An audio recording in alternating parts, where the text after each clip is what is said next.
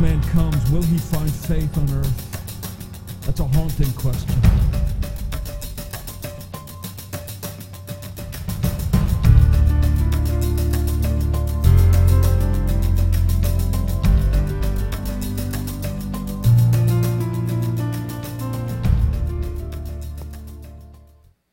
Please have your text open to Galatians 2:20. Look at it now. Read it. Going to confess I have a little bit of a kind of a desire right here, and that is that this verse will just sort of be burned into your brain. I know you don't have a brain saver going on, so if I leave that image on your brain long enough, it'll burn in. That's technology of the 80s, isn't it, though? But anyway, but if you have that in your mind, that I have been crucified with Christ, it is no longer I who live, but Christ lives in me. I want that sort of in your brain, just there, and so that it'll just pop up in your head throughout the week and throughout your life. Let me give you just a little subliminal suggestion, okay? First of all, you are getting sleepy. Okay, fine. But the next time you're stopped at a red light and you're stopped and waiting for the traffic to go, because you're not in a hurry, you only have 30 seconds. But because you are in a hurry, that light's going to last for a minute and a half. That when that light turns red and you stop the car and nothing else is going on, suddenly this is going to pop in your mind. I've been crucified with Christ. And Christ lives in me. I just want that to come into your head. I'm not going to ask you next week, but if you want to share next week that every time you were stopped at a red light, you started to think about, I've been crucified with Christ. Christ lives in me. That's the idea. It needs to be in front of us and consciously so. This is the testimony of the Christian believer. This is what our faith in the gospel is really all about. There's a lot of ways you could phrase testimonies, I know that, but this is the way Paul phrased his. He said, when I think of what happened on that road to Damascus, when I met Jesus Christ, verse 19, he said, I died to the law. Right at that moment, I died to the law. Here's another way to describe that death to the law, death to religion. He said, I've been crucified with Christ. Then he said, but now I live to God. And what that means is that Christ lives in me. So that was Paul's testimony. You know, if there was ever a person that we would look at and say, well, this is a person who only needs a little tiny bit of gospel. You know, you don't do that overtly, but we sort of do that emotionally. We look at some people and say, wow, they need a lot of gospel. They need a lot of work of God. They need a lot of what Jesus would do in their life. I mean, they've got problems coming out of their ears. They've got drug problems, alcohol problems. They've got, money problems, relational problems, emotional problems, psychological problems. They got problems with problems. And they really need Christ. Well, really, let's pray for that person because they're in such bad straits that they need a radical transformation in their lives. They need the gospel. But somebody over here, like Paul, he only needs a little bit of gospel. Because look, he already believes in God, right? Paul believed in God more than you do. Paul had a greater grasp of who God is than you do. Paul loved the scriptures. He had it memorized. Like most rabbis of the day, he could quote whole books of it to you. Paul loved the Word of God. He loved what God had done in the pages of the Old Testament through the Old Covenant. He loved how God had brought about a way to know the glory of God and to approach Him and a way to worship Him.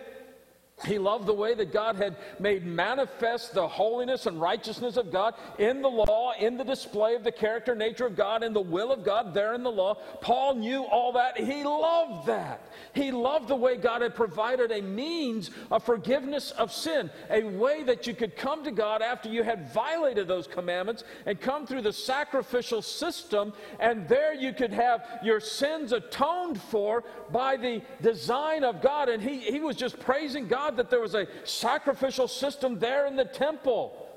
Paul loved the fact that there was a people of God. You love the church. Paul loved the people of God even more. He was so dedicated to the church, to the people of God, the church of the Old Testament, but he was so dedicated to the people of God that he could not stand anybody coming in and distorting what God had done in the covenant people of Israel. In other words, he couldn't stand what these believers in Jesus Christ were doing because they were talking about something else, he thought. And so Paul was a religious man. He was an intellectual man of his day. He wouldn't have thought about it philosophically, but the Jews were not a philosophical people, but he was as close as you could get.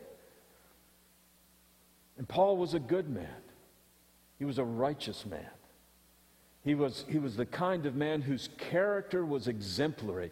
You would want your children to grow up and be like Paul, with that kind of honesty and that kind of integrity and that kind of commitment and that kind of zeal for the will of God in his life. So that's who Paul was. And we would look at Paul and say, you know, Paul just needs a little bit of gospel. He's so close, all he needs is just to add a little bit of this Jesus thing and he'd be okay. You know, he could bring all his religion and all his goodness and righteousness, all his works, all the great things about Paul, we could bring to Jesus, and Jesus could just add a little bit of the grace of God through the blood of the cross, all that, yeah, fine, but just add a little bit of that to Paul, and he'll be fine, he'll be great. Yeah, some people really need the gospel, but Paul, he just needs a little bit. Sort of like you and me. Just need a little bit of gospel. Not a lot, just a little bit of gospel. Put us over the top. If ever there was a man that we would say was acceptable to God and just needed just a little tweaking here and there, it would have been Paul. Here's how Paul would have described himself. Paul would have said, you know, all that religion that I had in the Old Covenant, you know, all the sacrificial system and the Torah keeping and the legalism and obeying the regulations of Judaism, you know, the dietary laws, the Sabbath laws, you know, all those kinds of things. So all that stuff, I add that to the fact that I was a Hebrew of the Hebrews. That meant that he was not just a Jew, he was a Jew who spoke Hebrew and read the scriptures in their original language. He says, I could trace my ancestry. I knew I was of the tribe of Benjamin. I wasn't just some nondescript generic Jew. I was an identifiable Jew, where I had come from, where my ancestors had been, and I was in love with the Torah, and I was on my way to the top. I was singled out for leadership in the councils of the religious leaders of the day. I was ahead of my peers, zeal for the law. Why, I love the things of God so much. And Paul said, when I think of all that, when I think of all the human goodness and all the human attainment and all the righteousness that attained to me, Paul said, I think of that, and all I can see is trash. He's actually a little stronger than that. He says, I look at that and I just see a dung heap when I look at myself. If you had asked Paul, he would not have said, I just need a little gospel. Here's what Paul would have said. Paul would have said, my rebellion against God wasn't the kind of thing that people notice because it's so rank and it's so offensive to the social norms and sensitivities of the day. He said, but my unrighteousness against God was noticeable to me. So I'd read the scriptures and I'd realize that the good things that I wanted to do, I couldn't do them. And the bad things that I didn't want to do, that's exactly what I would wind up doing. It says, Paul said, here's how you would have known me. If you had really known me, here's how you would have described me. Paul said, wretched man that I am, who will deliver me? Paul got to that point by following the law and following religion and following human goodness and achievement till he got to the point where he realized that this law meant for God to bring life. This law was killing him because he had not the power, the ability, the insight, not even the motivation to keep it the way it deserved to be kept. And so Paul was convinced of his own sin because of that law. And this preyed on him. But then Paul would have told you this. He would have said, the moment came when I realized who Jesus was. Came for me on the road to Damascus. I was on my way, persecute Christians, persecute the church. And I had a vision of Christ, and Jesus said, Saul, that was my name at the time, why are you persecuting me? Who are you, Lord? I'm Jesus. I'm the one you're persecuting. And suddenly Paul realized this resurrection thing is true. This claim that these believers in Jesus are making about him as Lord, as Messiah, Christ, as the one who fulfills all the promises of God, the one in whom the promise for the outpouring of the Holy Spirit in the last days had come true. Everything they were saying about this Jesus, all of that is true. And at that moment, Paul's life changed. He went from persecutor to persecuted. He went from one who could not stand Christ to one who would stand for Christ. He went from one who did not want to have anything to do with the body of believers to the one who would give his life's energy for the sake of the church, the body of Christ. His life changed. And that's the sense in which Paul could say, I have been crucified with Christ. That old man, that man that tried to be good, and that man who tried to be with it, and that man who tried to have everything under control, that guy who was failing miserably where it counted the most in the heart and in the spirit, that man is crucified with Christ. And I no longer live. That guy who was so proud of his religion, he's not alive anymore. But Christ lives in me. I mean, this is Paul's testimony. I've been crucified with Christ. Now, the reason we spent time on this last week was to talk about the crucifixion of Jesus and understand that when Paul says, I have been crucified with Christ, he's not saying, we did this together. It's not like he's saying, I have been on a cruise with Christ. I have gone to the Bahamas with Christ. Jesus went to the Bahamas, I went to the Bahamas. He took a few pictures, I took a few pictures. We've got them in an album. Go to Facebook, you can see them together. Jesus and me, we had this great time together. No. When he says, I have been crucified in Christ, he means Jesus Christ died for me. Jesus Christ died for my sins. When he was put on the cross, it was my sin that was nailed to the cross. And when he died, it was my death that he died. That's the sense in which I have been crucified with Christ. He has done it all. Jesus paid it all. And so Paul says, I've been crucified with Christ. And there's been a real change. I no longer live. I no longer live. Evidently, Paul understood what Jesus meant. When Jesus said, Luke 9:23, Jesus said, look, if you want to follow me, to come after me, be one of my disciples, here's what you've got to do. Luke 9:23. First, you need to deny yourself. And when Jesus said deny yourself, he's not saying, well, pretend you don't exist. He said, to deny yourself is to understand you're not the center of the universe. You're not even the center of your universe. You're not even the center of a small part of your universe. The denial of self that Jesus talks about is actually the exaltation of Christ to the very throne of your heart. to the very center of your focusness, of your righteousness. When you deny yourself, it means setting your eyesight, your thoughts, your mind on things above where Christ is seated at the right hand of the Father. It means considering heavenly things and not earthly things. This is what Paul talks about in Colossians 3. And so we are called to have Christ as the focal point, as the center of it all. And so to deny yourself is to say, look, I'm not going to do anything that can save me because that's beyond me. I can't pay that debt. And so I deny myself. I confess with God that I am a sinner incapable. Deny yourself. Take up your cross daily. I think that's where Paul fits in here. He says, yeah, crucified daily. I'm crucified with Christ. I don't live anymore. It's not about me anymore. It's about Jesus and all about Him. By the way, do you have any sense of how radically your life would change if you just decided that everything in your life was about Jesus? I mean, that's sort of a mind-boggling thought, isn't it? What would happen if you decided, my marriage is about Jesus? It's about His glory. By the way, that's what Paul teaches in Ephesians 5. He says, but what if you decided, my marriage is about Jesus. My marriage is about bringing Him honor and glory. My marriage is about exhibiting who He is.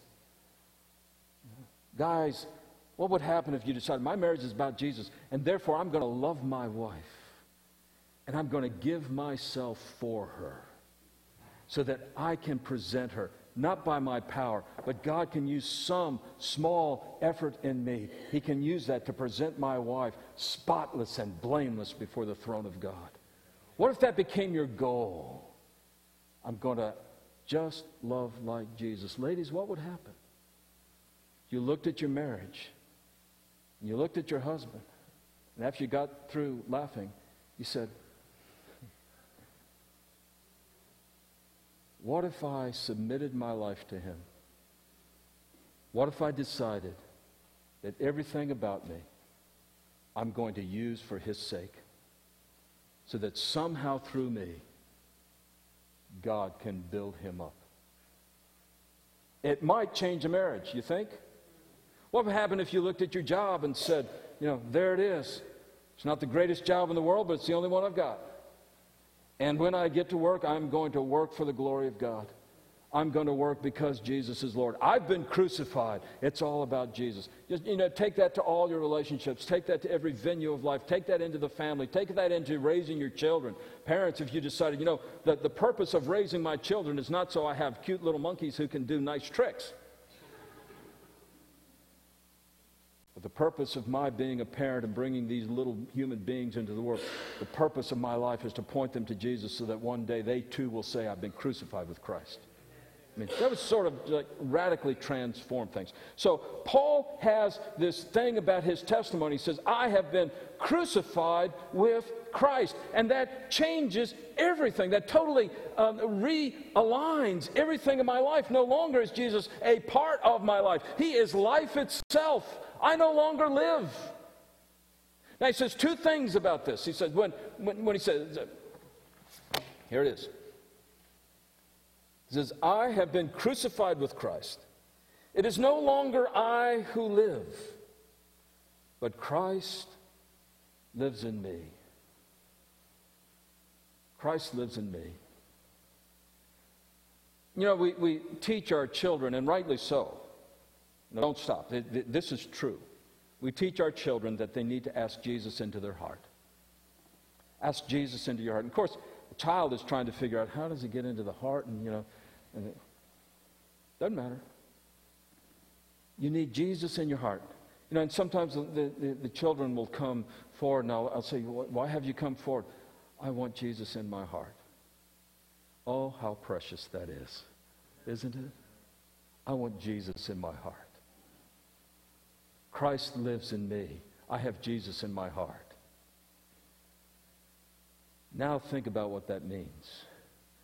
That means that the Son of God, the second person of the Holy Trinity, That means the one who is clothed in the majesty of glory.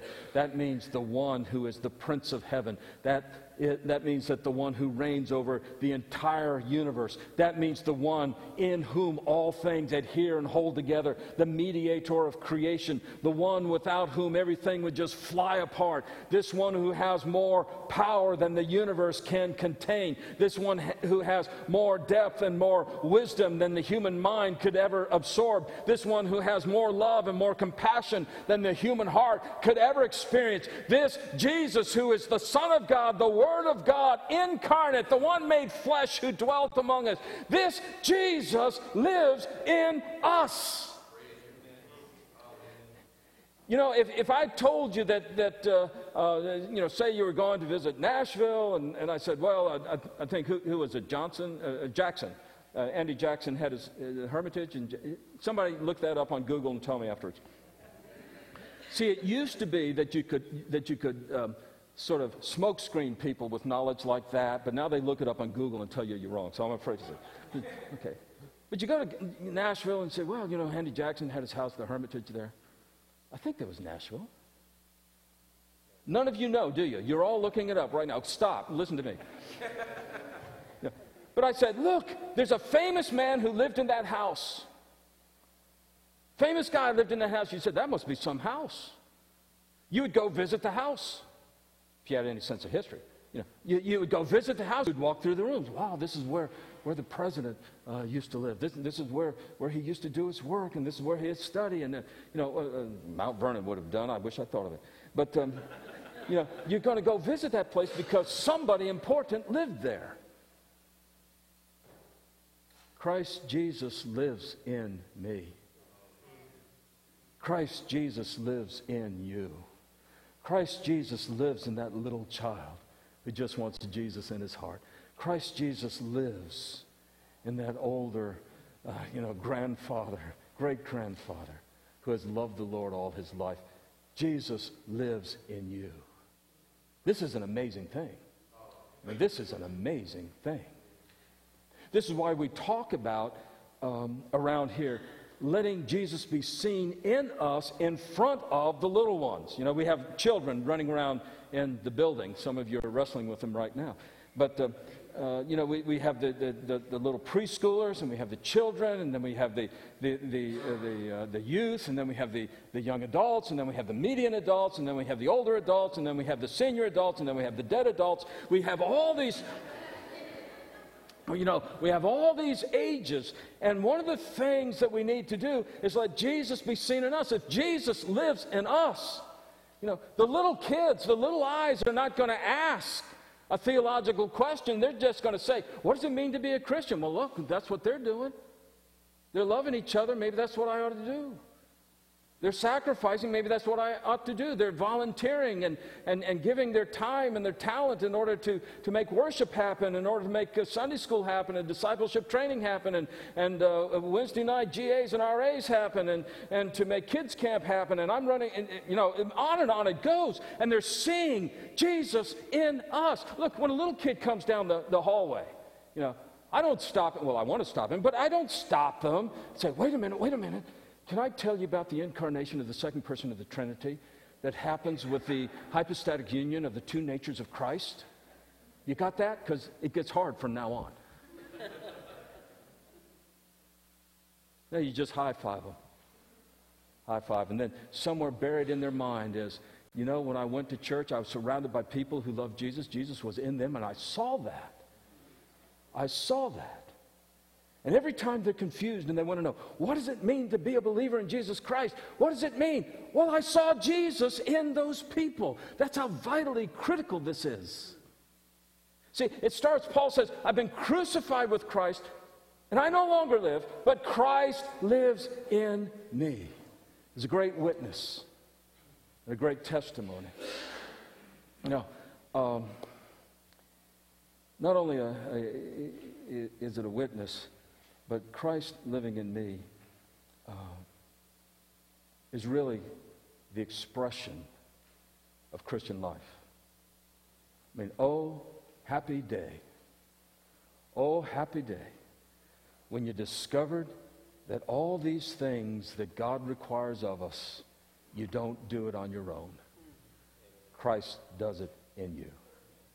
You know, every time you read the Bible and said, I can't do that, of course you can't do that. God knew that when He wrote it. Christ in you can. You know, and right now we're talking about the work of the Holy Spirit.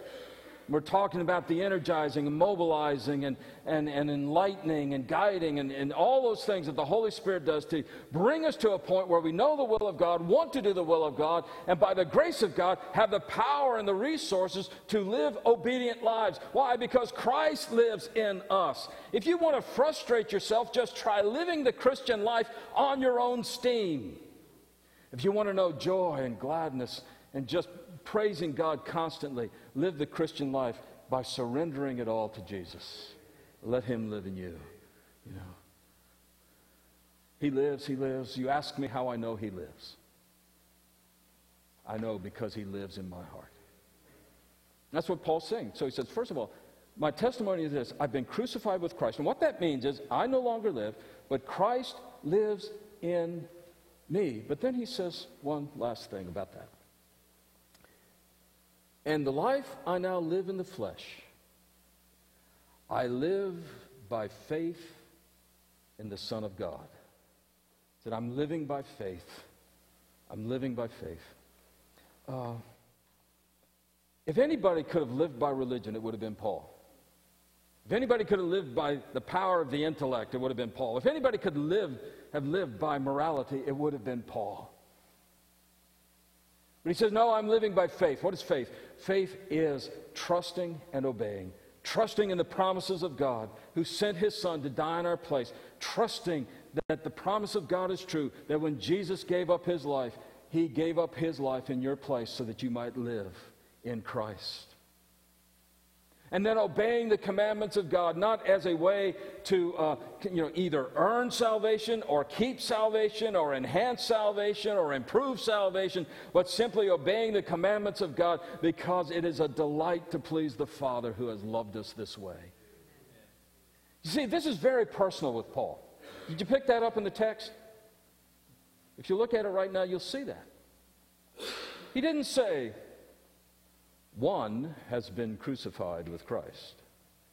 The definition of the believer is one in whom the existential reality of Jesus has come to abide in the very being of this human who has now accepted and embraced the concepts that Jesus advanced in His earthly ministry. He didn't say that, did He? What did He say? I have been crucified with Christ. You can just hear the wonder in His voice, can't you? I have been crucified with Christ. I don't live. Christ lives where? In me. An amazing thing. And the life that I live, I live by faith in Him. Who? The Son of God, who loved me, who gave Himself for me. This is intensely personal for Paul. And I pray it's intensely personal for you. I pray that this is not a case of let's get some ideas, let's go to the moral lecture, let's have an entertaining time, let's fulfill our Sabbath obligation. My hope and my prayer is that for you, this is so personal that it just, like Paul, you're saying, I've been crucified with Christ, but He lives in me.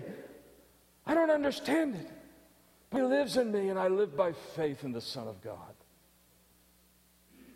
And so my prayer for you this morning is that would just be at the front of your thinking from now on. Every venue, every relation, every place, every time you turn around, that would just jump out at you. I've been crucified with Christ. I no longer live. Christ lives in me. And that'll change how you live. It'll change how you worship. It'll change your life by the power of the Holy Spirit. Pray with me if you would, please.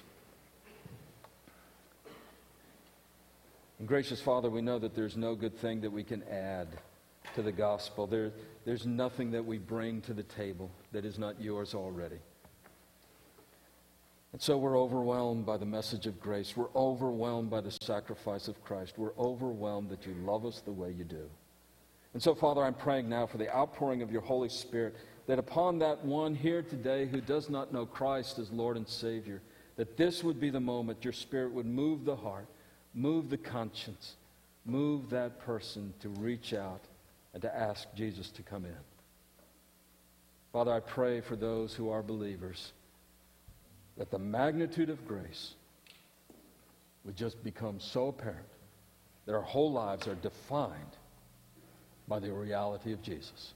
I ask this in his name for your glory. Amen.